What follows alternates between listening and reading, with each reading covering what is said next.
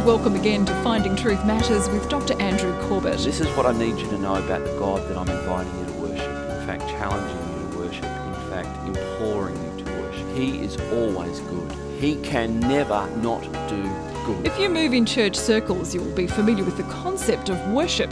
But if you had to explain it to someone, how would you go? Some might argue that we all worship something. Does worship involve just your mind? Is it just reflected in your actions? Or does it go even deeper than that? Tonight, Dr. Corbett concludes his brief 3-part series titled Made to Worship and seeks to answer those questions and more.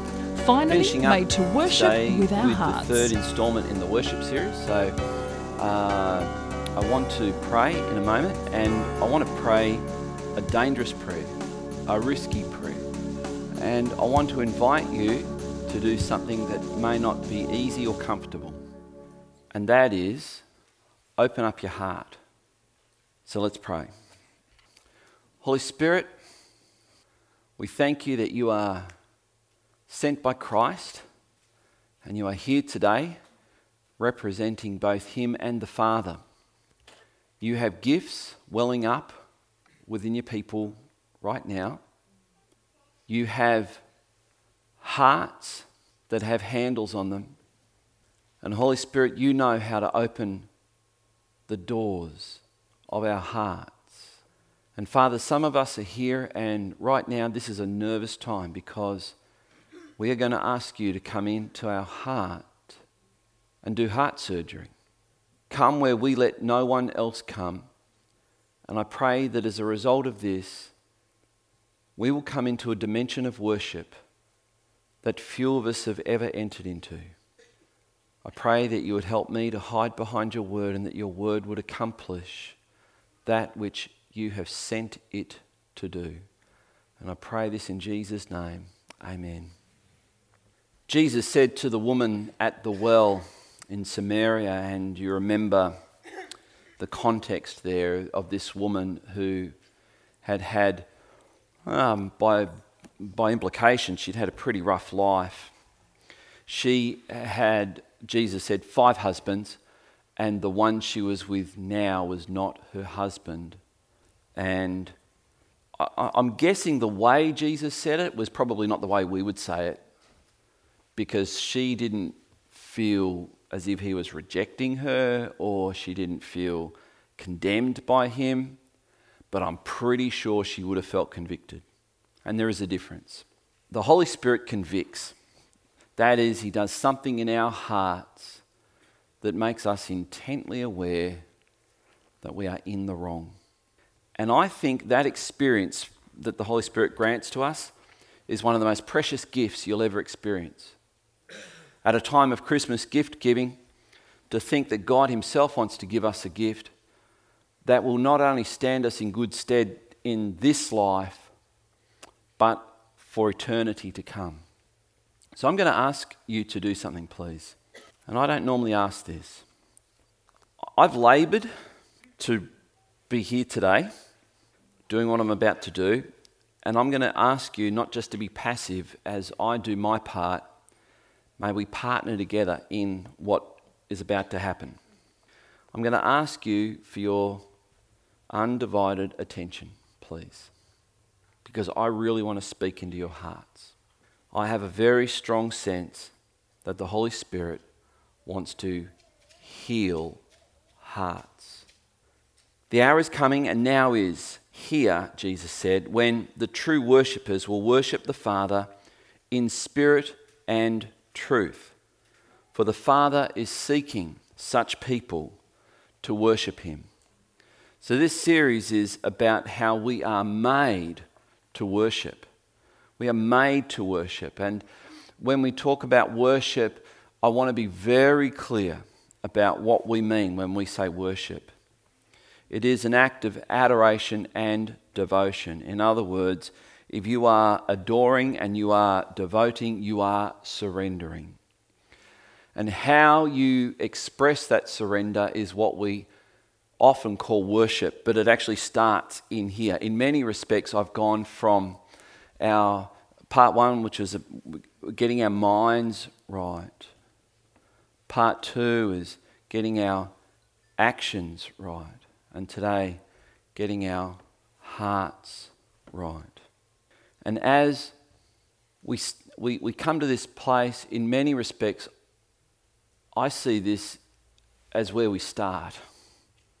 If we can get our hearts surrendered to God, we will become, and we will not be able to be any different. We will not be able to do any different. We will be changed.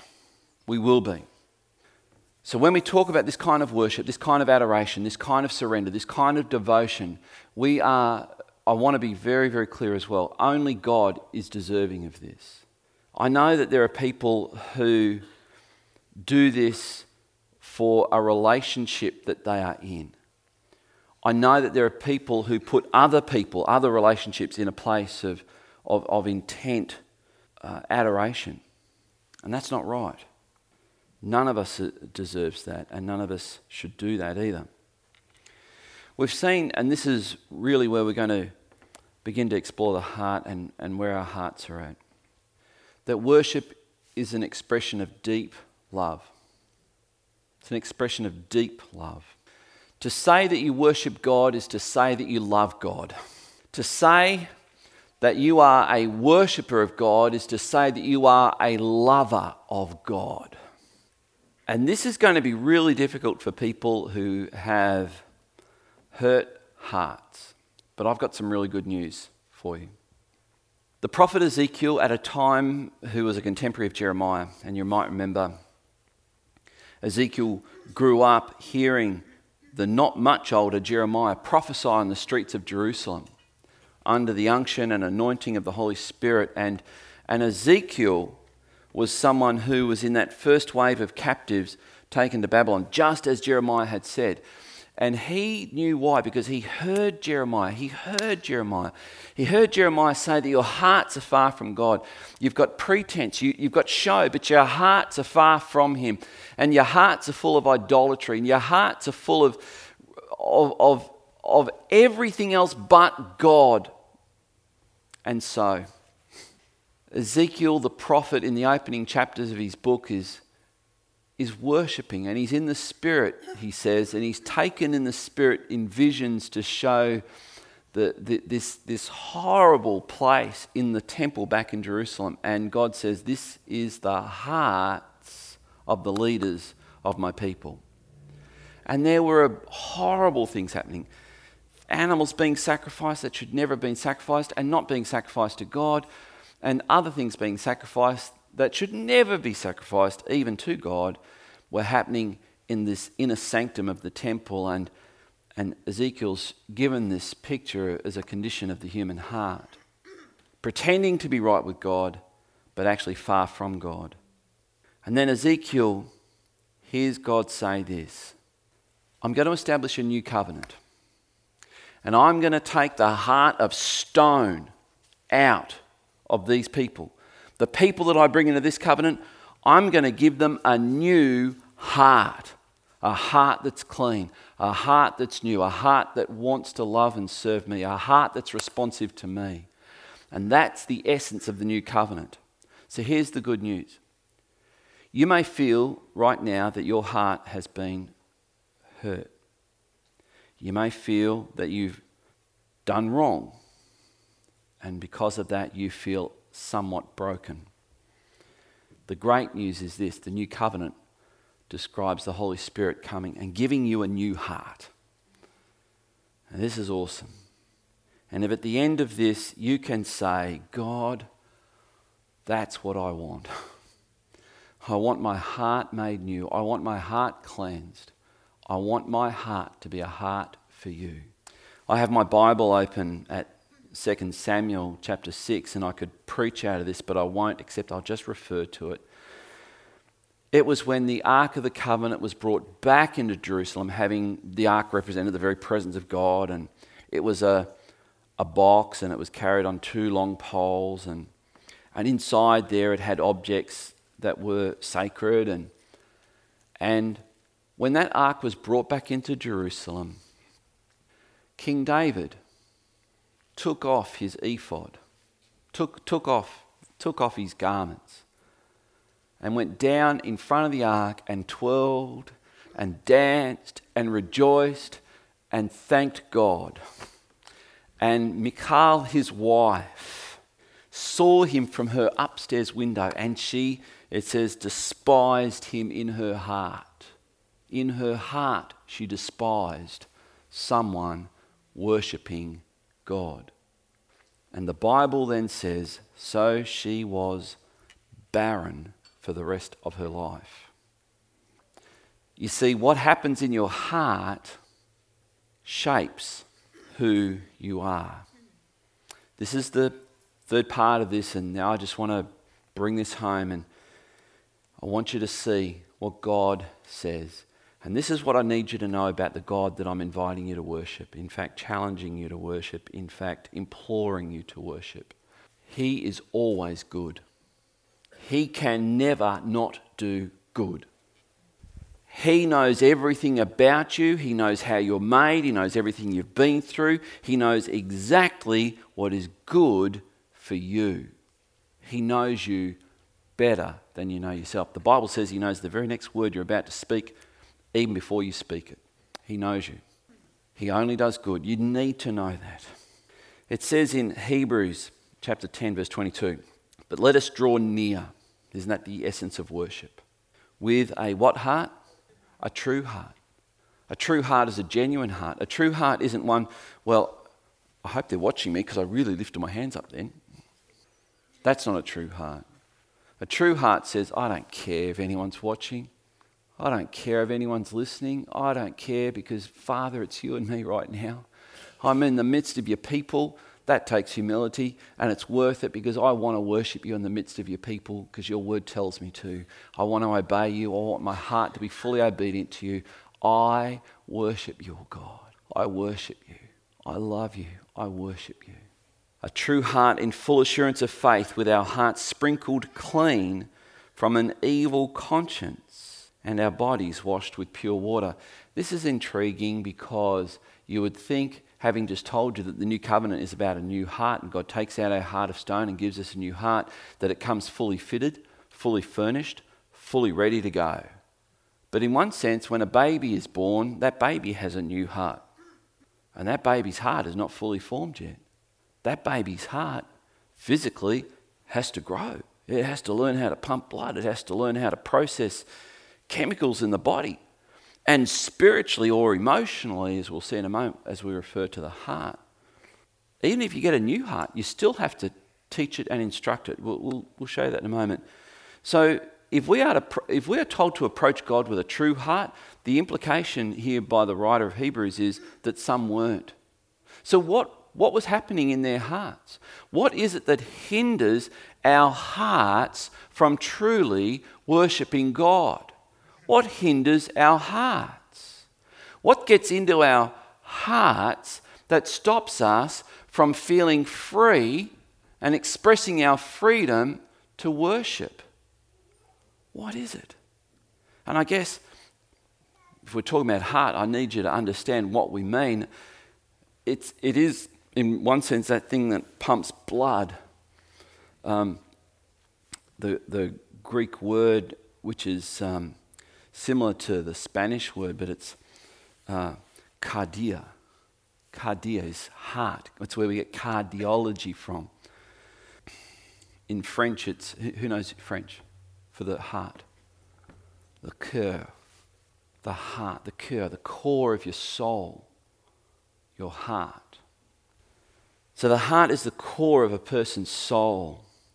It informs a person's emotions, and we need. I hope if you don't hear anything else, I hope you do, but I hope you at least recognise this: our hearts don't come fully formed. Our hearts can't always be trusted. Our hearts, the Bible says, need to be guarded. Our hearts need to be informed. Our hearts need to be instructed. Our hearts need to be tamed. Our hearts need to learn certain things on how to function the way Christ would want them to. And in case you didn't hear what I just said, hear this: our hearts need to be trained and instructed. I'm not sure if it was Obi-Wan Kenobi, that theologian in Star Wars, who said to Luke Skywalker, "Trust your heart, Luke." Jeremiah said in, I think of chapter 17, I should know, right? The heart is deceptively wicked. So Obi-Wan needs to go back to Bible school and maybe get a hold of Proverbs chapter 4, verse 23. Above all else, sounds like priority, doesn't it? Guard your heart, for it is the wellspring of life. Guard your heart. Young girls, you see a guy who looks like Fabio or whatever his name is, or whoever and your heart goes, ooh. That's not guarding your heart. He's not a Christian. Okay. And guys, now you understand the way guys and girls work too, by the way. Guys are very, very sight sensitive. The what we see affects what we think. Yes, men can think, and not always. I know that there are some women who will turn to their man or turn to a man and say, "What are you thinking?" And he'll say nothing. And it's incomprehensible to a woman that could be true. But it is. I don't know how we do it, but we just get into that. Nothing. Nothing's there. Nothing. Just nothing. I'm in that zone. Nothing. But here the Bible says, guard your heart. Guard your heart. So there's a lot more I could say about that. But just, I want to set this up so you understand this. So there's certain things we need to teach our hearts. In guarding our hearts, teaching our hearts, we need to teach our hearts some unnatural things. We need our hearts to become quite unnatural. We need them to become supernatural, above the natural. And this is what we need to do with our hearts. We need to teach our hearts to forgive. It doesn't come naturally. It doesn't. And if you've ever done anything that was against your better judgment or your inclinations, it's a difficult and uncomfortable place to be in. Teach your hearts to forgive. This is the result of a heart that is able to forgive and to relinquish the right to revenge. That's the essence of what forgiveness is. It brings peace. It becomes a peaceful heart. A tranquil heart gives life to the flesh.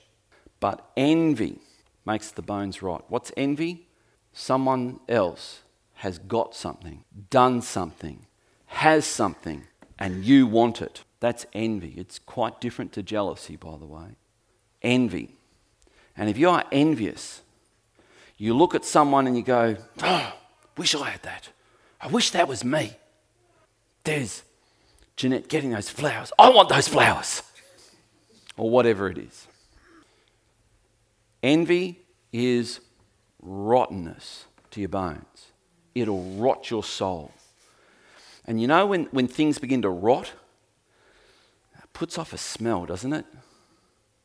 And please, I am not trying to be silly here. There are some people you meet and they can be happy-ish on the outside, but on the inside they are festering with rottenness, and you can kind of smell it. When Christ gets your heart, he begins to transform your heart. He gives you a new heart, and we're to teach it and train it and develop it. This is what it says in Hebrews 12:15. See to it.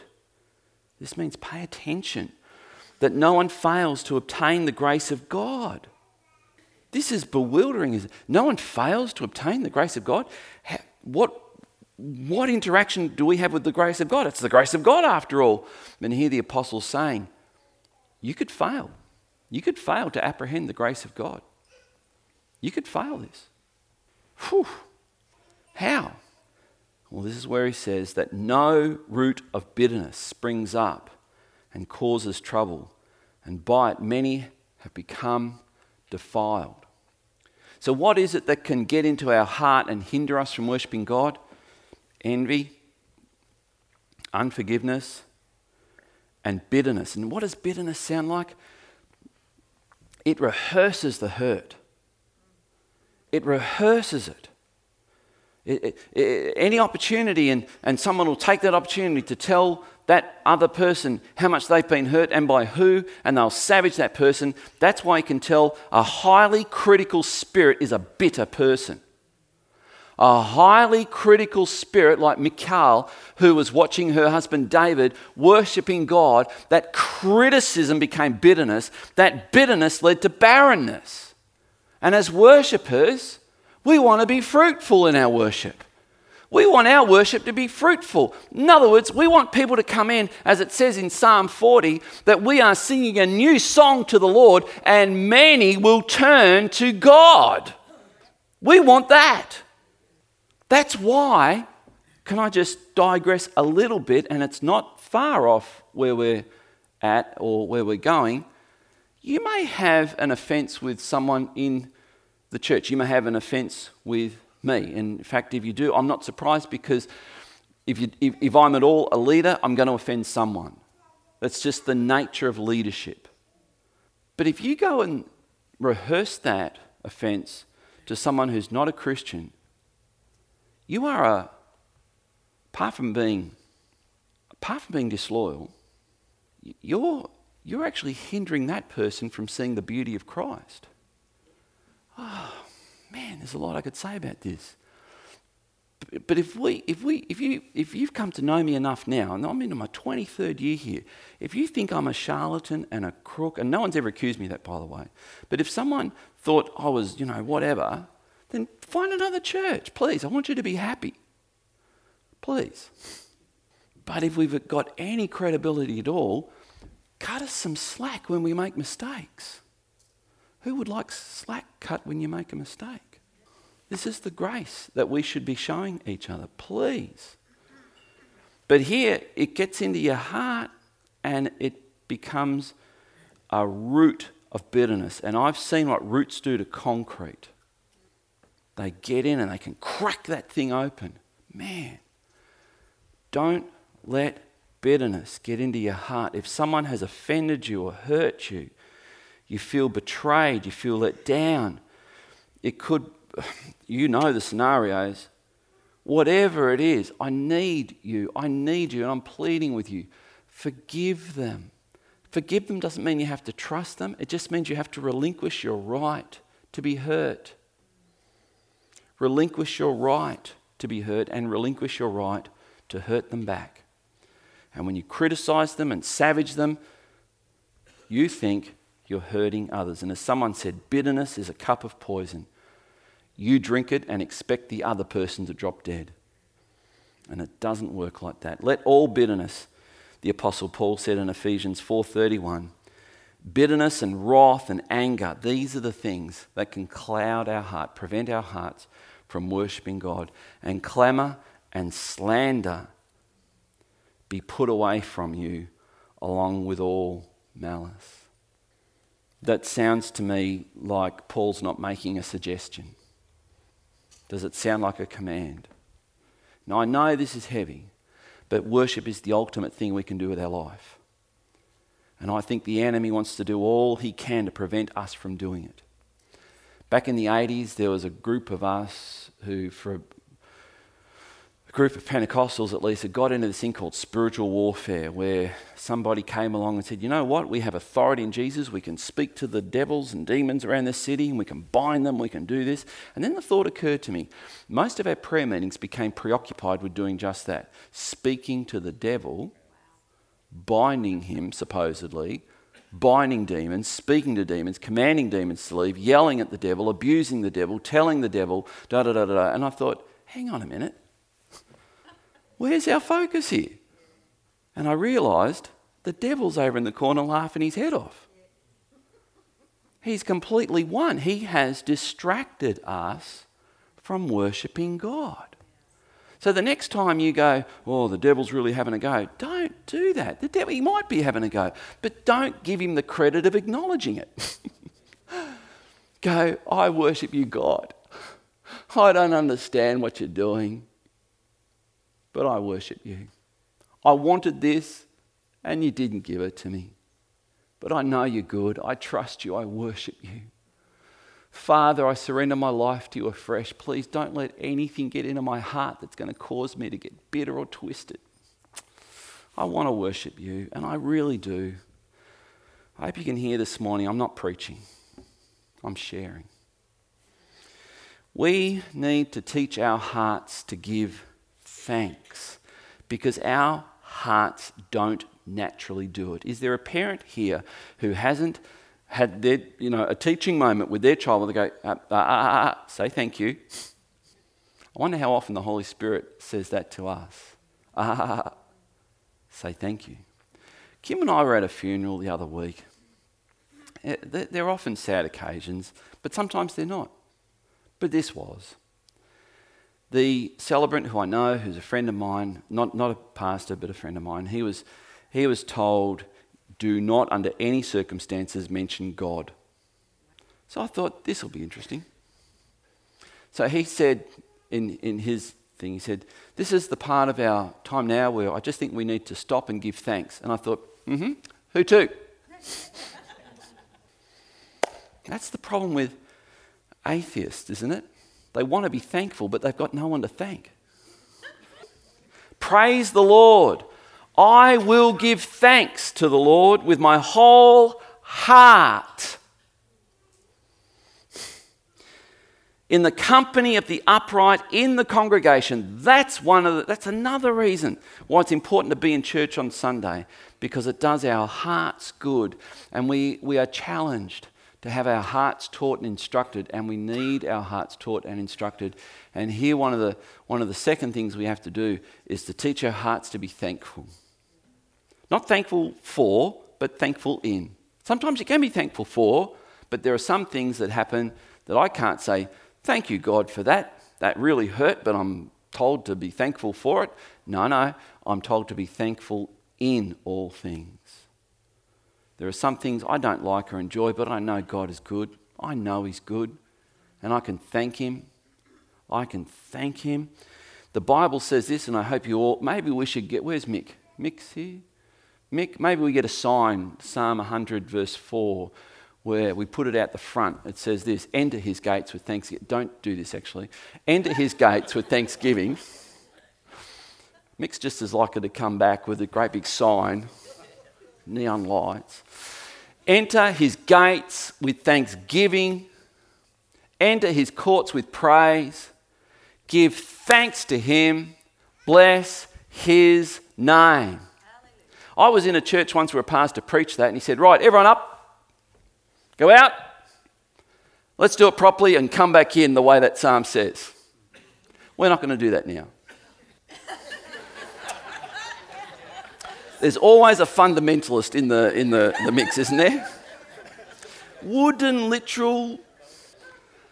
But what a great thing to turn up in the car park. And I almost do it instinctively now because I've trained my heart. You come in and you're about to start church and you say, Father, thank you. Thank you. Thank you, Father. Enter His gates with thanksgiving. Maybe I should have found a translation just for Jeff Hill that said enter through the doors with thanksgiving. Now I know better. Here's the Colossians 3:17. Again, this is the second thing we've got to teach our hearts to do so that there can be no hindrance in our worship. Because you can imagine the person who's unthankful, the person who doesn't show gratitude, the person whose heart hasn't been taught to show appreciation and thanks to God. We become that little child that, and I don't mean this in a good sense, I mean this in a bad sense, that little child who's untrained, who hasn't been trained, that be grateful. Be grateful for what you have. Any person, you've probably got to be over a certain age to have not wanted to finish your dinner and your parents said, you finish that up. There are children starving in, one night it was India, the next night it was Africa. It was like... That's all we have time for tonight, but you can order the full-length version of this presentation on CD, audio or premium download by going to findingtruthmatters.org and selecting Made to Worship Part 3 from our online store. As we've heard tonight, worship is something we are made for. Rather than just an intellectual exercise, worship requires a heart response.